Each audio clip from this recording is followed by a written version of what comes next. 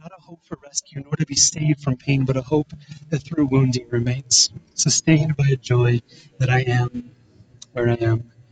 Suffering is a journey. I will sing in the rain and dance in the pain, to love and be loved when I should weep. That is a poem that I wrote almost 3 years ago. And it's a poem that is uh, entirely about suffering and embracing your suffering. So I thought it was apt because tonight, as we enter into Holy Week, I thought it would be prudent to contemplate the cross and the crucified Christ.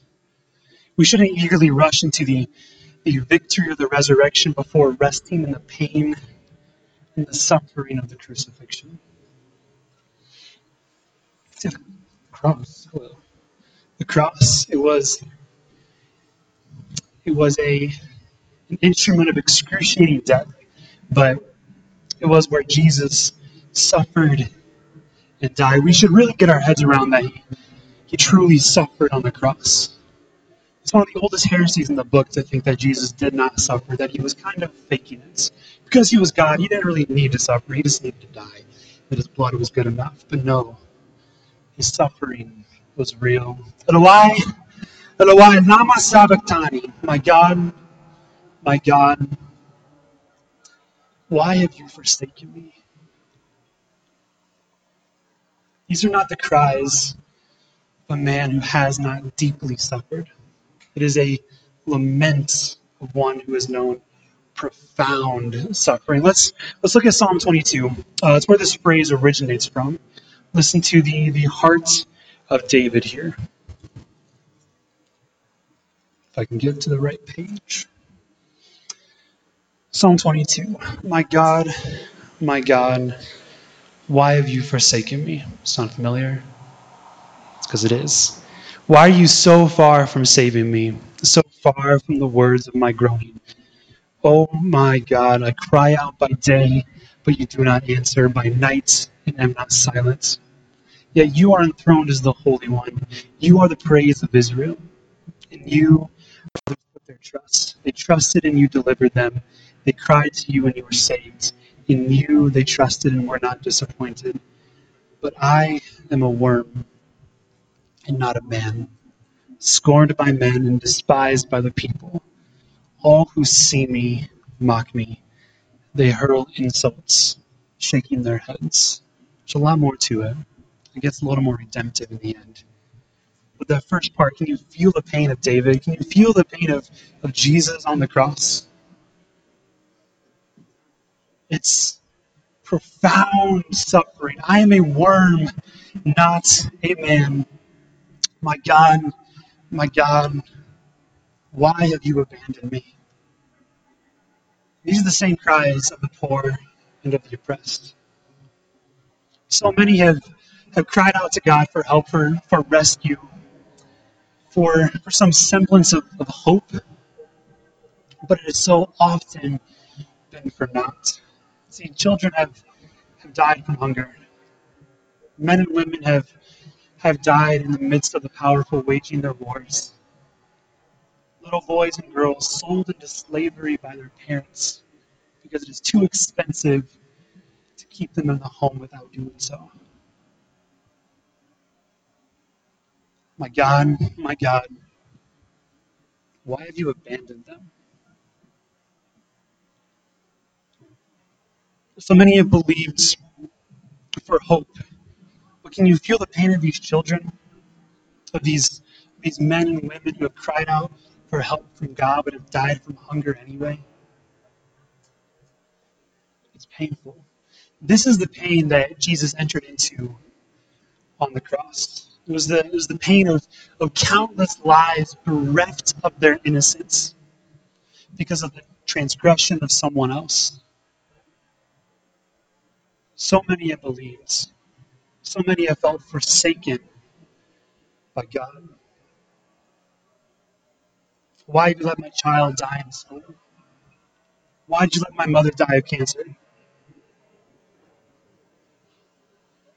This pain is real. This is the suffering of the cross. See, on the cross, Jesus reveals his absolute intimacy with human suffering. It's not a plea of a God who is out there, nor is God who is with us. See, on the cross, there's this meshing of God and pain.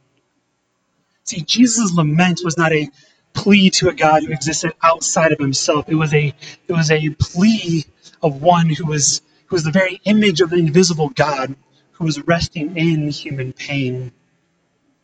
The nails in his wrists, in his feet, the spear wound in his side, those are all the cries of the oppressed and of those who suffer. Jesus has long been associating himself with human suffering.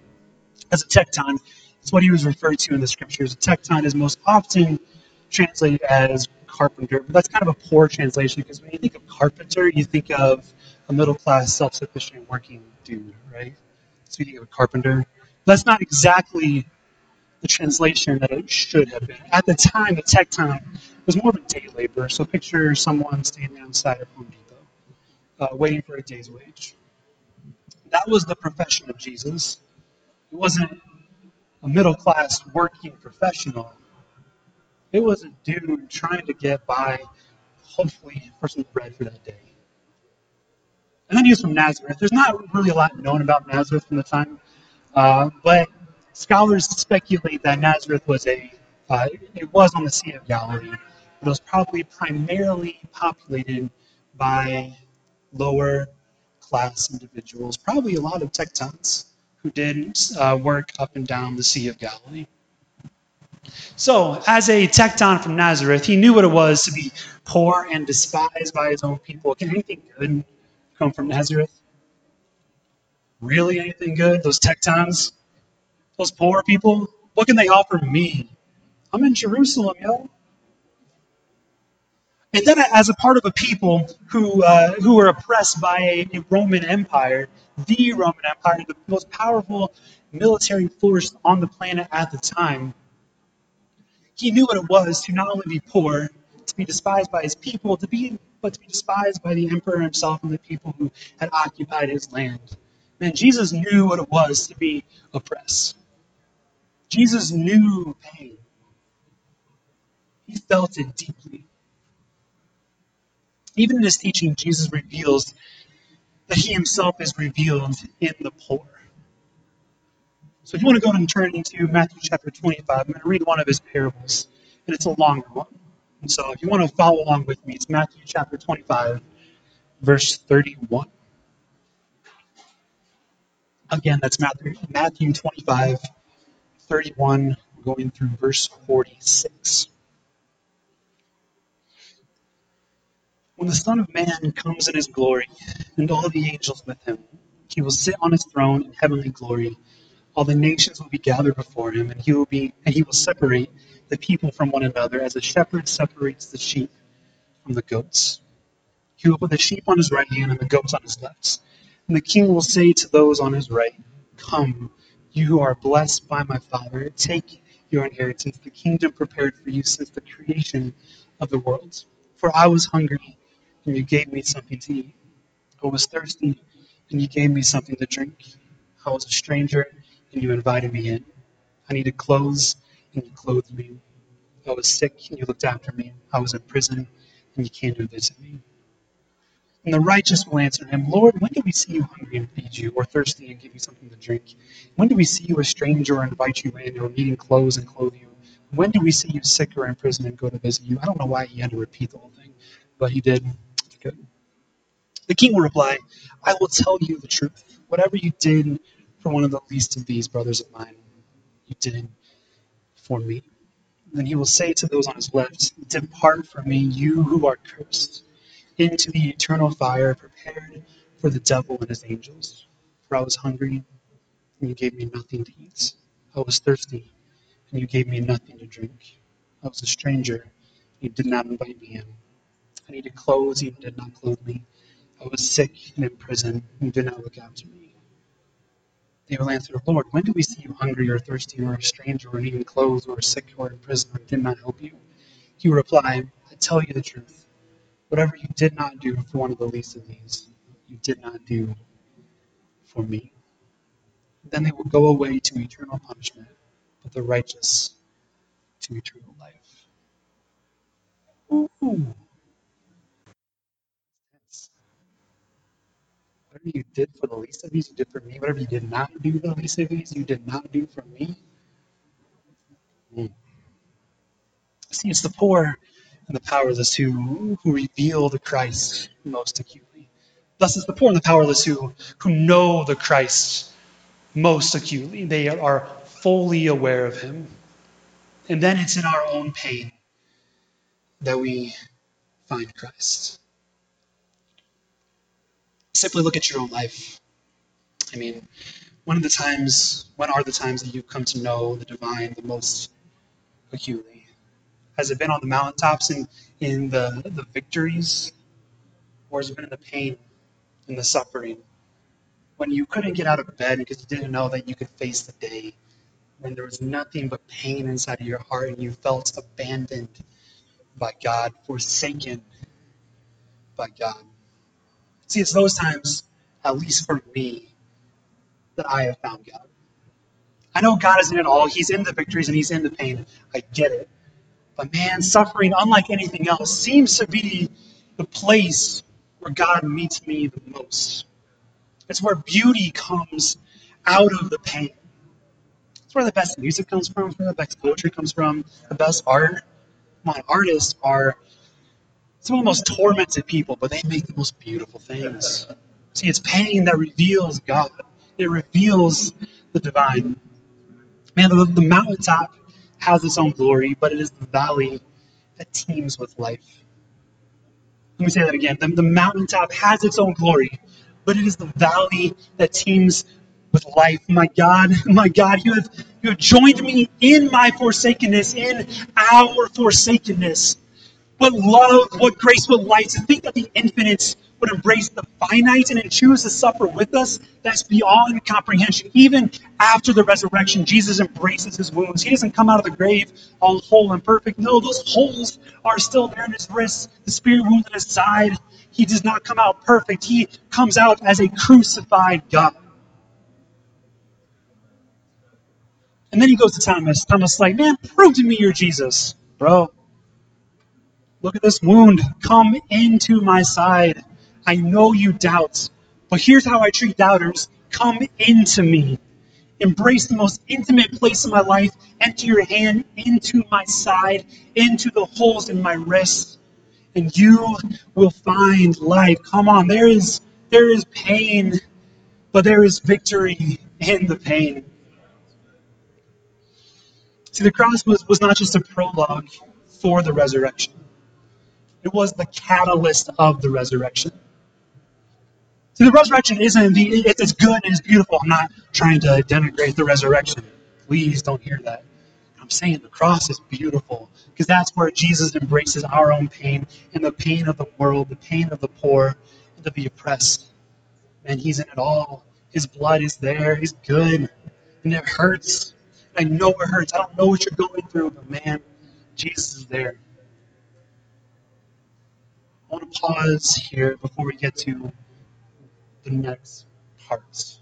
I want to gauge what you guys feel and what you guys think and how you are reacting to this. This isn't a normal crucifixion message. It's not Jesus died for you and you've been saved. That's great. Cool. Awesome. This is a different lens. So please respond. This is not a rhetorical question.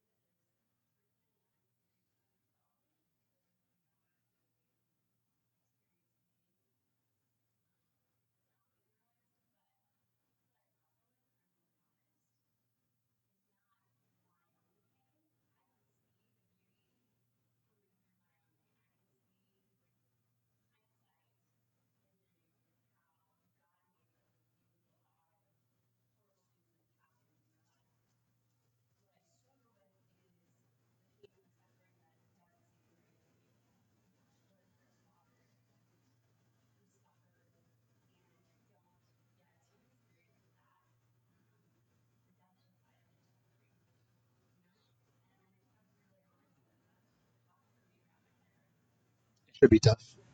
It's not easy. You shouldn't laugh off human trafficking or whatever else. It's not something to be taken lightly. Yeah. And I don't think there are answers for it. I don't think you can go up to a family who just lost their child in a school shooting and say, "Hey, Jesus loves you." It feels kind of trite, right? It's true. Jesus does love them. But maybe we should just cry with them for a little bit, right? We should just sit with them and mourn and let that be it. We don't need to rush the resurrection part. We can rest on the cross.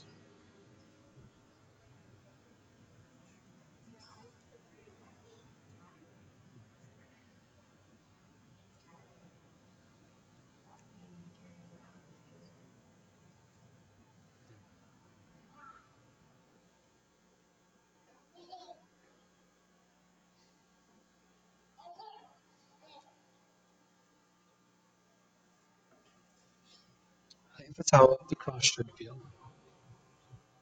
I mean, we've looked back to this event for 2,000 years, and we've treated it with doctrinal ideas and some conceptual understanding of it.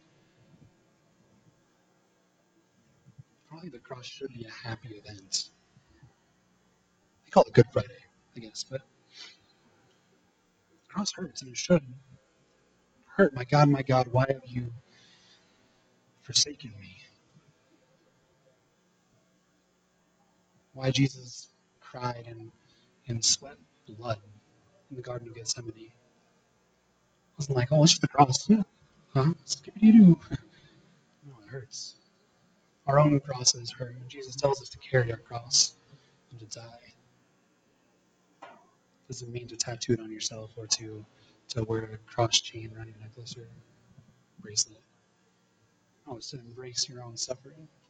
Paul talks about it all the time in his epistles. Anybody else?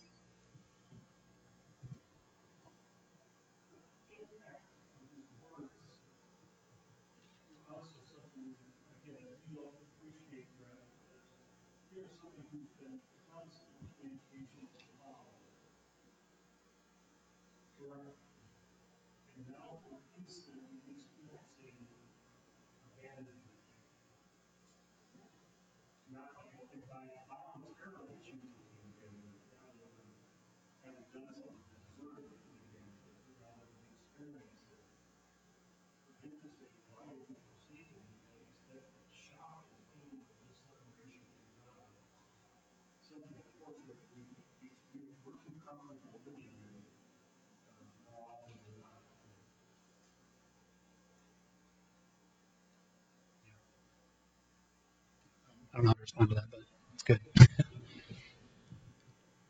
Anybody else?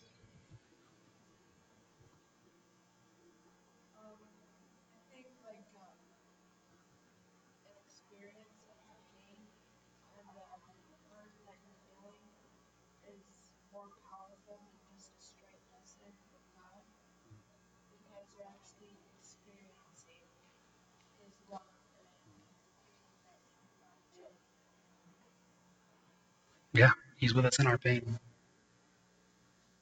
Hmm. All right, let's go to move on. So the incarnate Christ, he jumped fully into the life of the poor and of the oppressed. Like I said, he was a tecton from Nazareth under the Roman Empire. He was occupied by them. He knew what it was to be oppressed and marginalized. That was his people.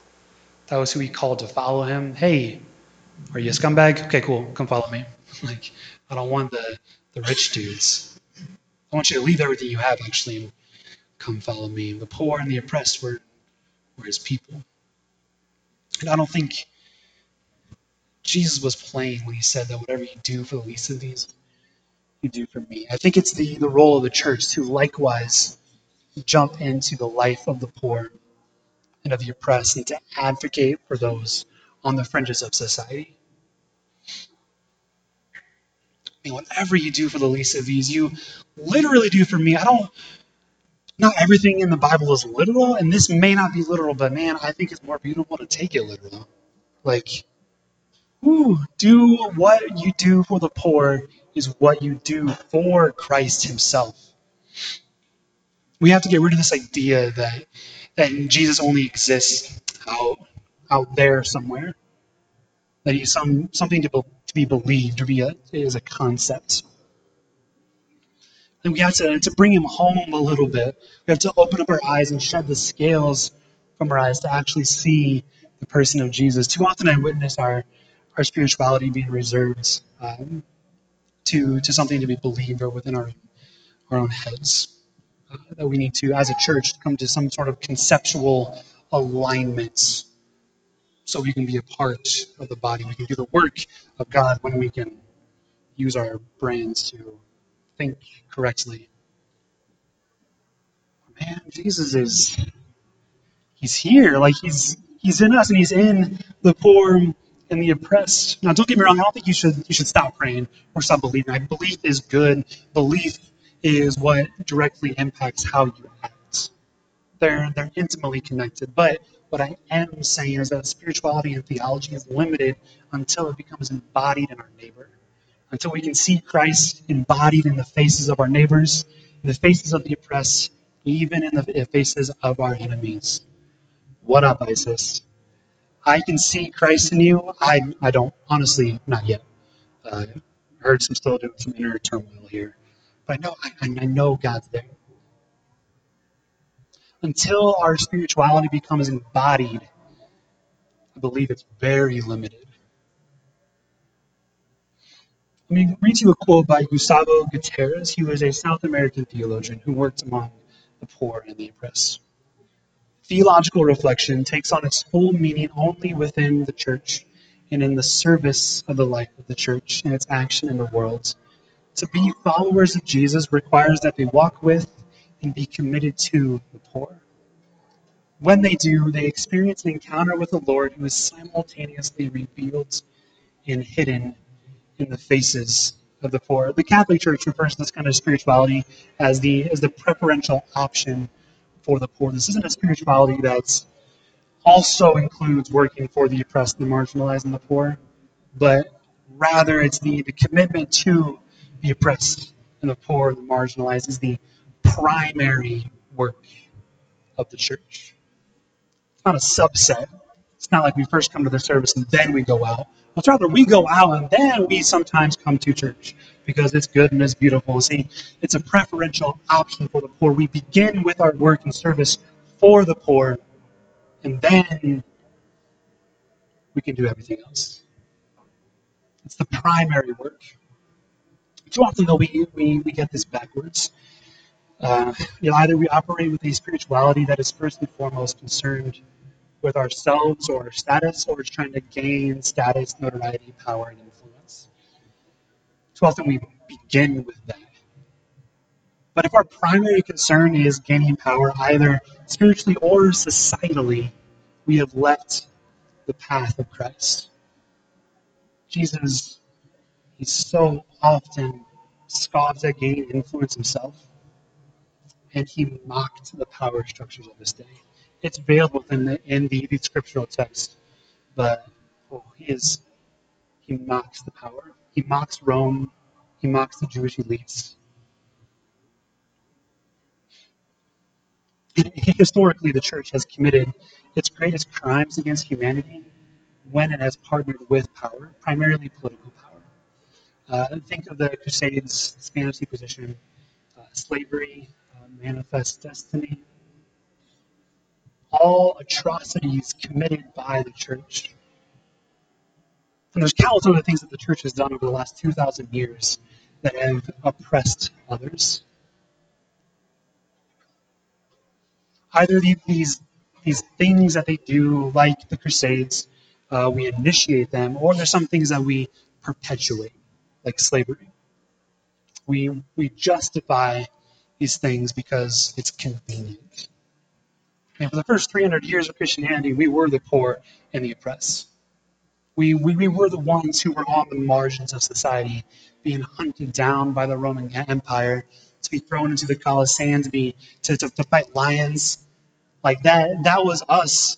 And then in a moment of profound inspiration, they partnered with Constantine. Often with good intentions, these things happen. They come from a place where we believe that we can do good. Man, if we partner with Constantine, you know how much good we can do? And we can spread the gospel of Christ throughout the entire Roman Empire without being impeded, which is good and it's beautiful. But every time, without fail, the church has partnered with power, it has inevitably become the oppressor. I've studied history. It has never gone well. If history proves us anything, as it cycles around and around, it will never go well. Let that be a warning to the state of evangelical Christianity today. See, God has always been on the side of the oppressed.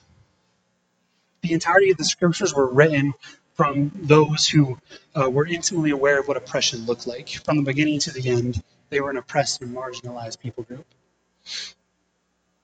The church, though, has always been at its finest when it partners with and is committed to the liberation of the poor. The church errs when it separates theology from an ethic that is by and for the oppressed. When we are first concerned with our own status and we forget our work for the poor, we have left the path of Christ. James Cone, who is a black theologian in the middle of the civil rights movement, he wrote this.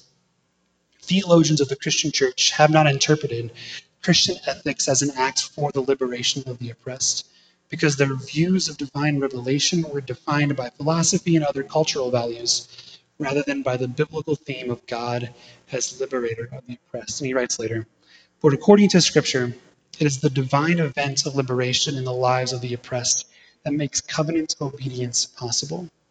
To live as a Christian simply means being what God has made us, namely, liberated creatures committed to the freedom of humanity." So before Christians hit the scene, there was the Jews, the people of God. Their defining event was the Exodus.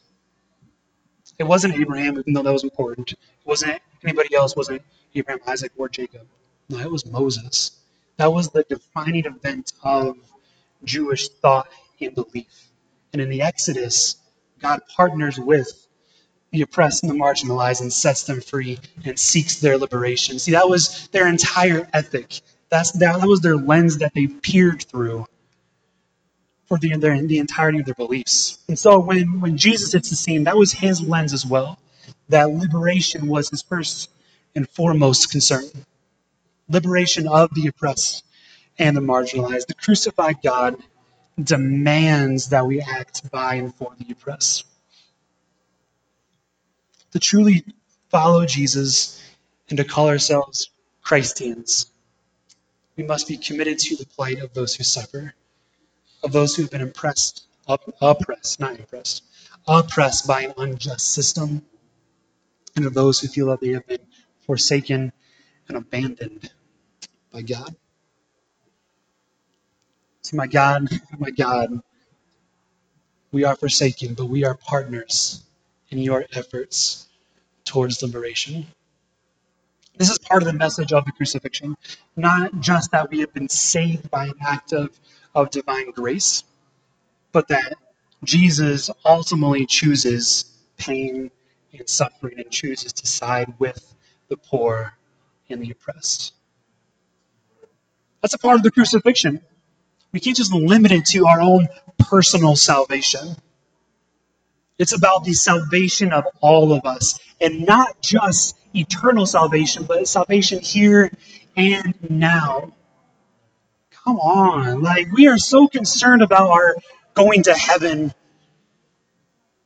but the entirety of the scriptures and for the vast majority of church history, we are primarily concerned with the liberation of all humanity. Until we hit that point, we have limited the gospel of Christ. The gospel is not just something to be believed, it is something to be lived, and we are to act by and for the poor and the oppressed and those who suffer.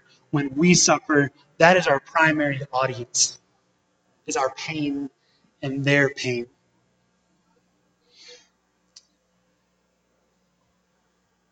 God is ultimately on the side of the poor and the oppressed. The Christ is a suffering Christ. He maintains his wounds now. Jesus is the lamb that suffers with us, and he is the lion that fights for us. Come on, he is the lamb that suffers with us, and he is the lion that fights for us, and he will not stop until justice is known throughout all the lands. A couple more scriptures here, some prophets from the Hebrew scriptures. Uh, from Micah, you have been told, O mortal, what is good and what the Lord requires of you, only to do justice and to love goodness and to walk humbly with your God. And the prophet Amos, rather let justice surge like waters and righteousness like an unfailing stream. Man, the Grand Canyon was formed by a river cutting through it, and that is the justice of God. His justice will not end until we are the Grand Canyon, until anybody who has seen us and like, man, the glory of God is there. Have you ever seen the Grand Canyon? Ooh, the only time that's the sight that I've been most awed by. I mean, Pikes Peak is cool. Going west is pretty cool.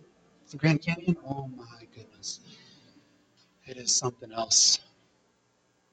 That's how justice works. It will flow like an unfailing stream. It will carve out the Grand Canyon of beauty and of liberation on the earth today. The God who is author of all will not rest until the suffering are uplifted and made whole. The crucified God is firmly on the side of the oppressed. So may the unstoppable river of justice flow through the earth and heal this broken land. And may we be the partners of the crucified Christ on the earth.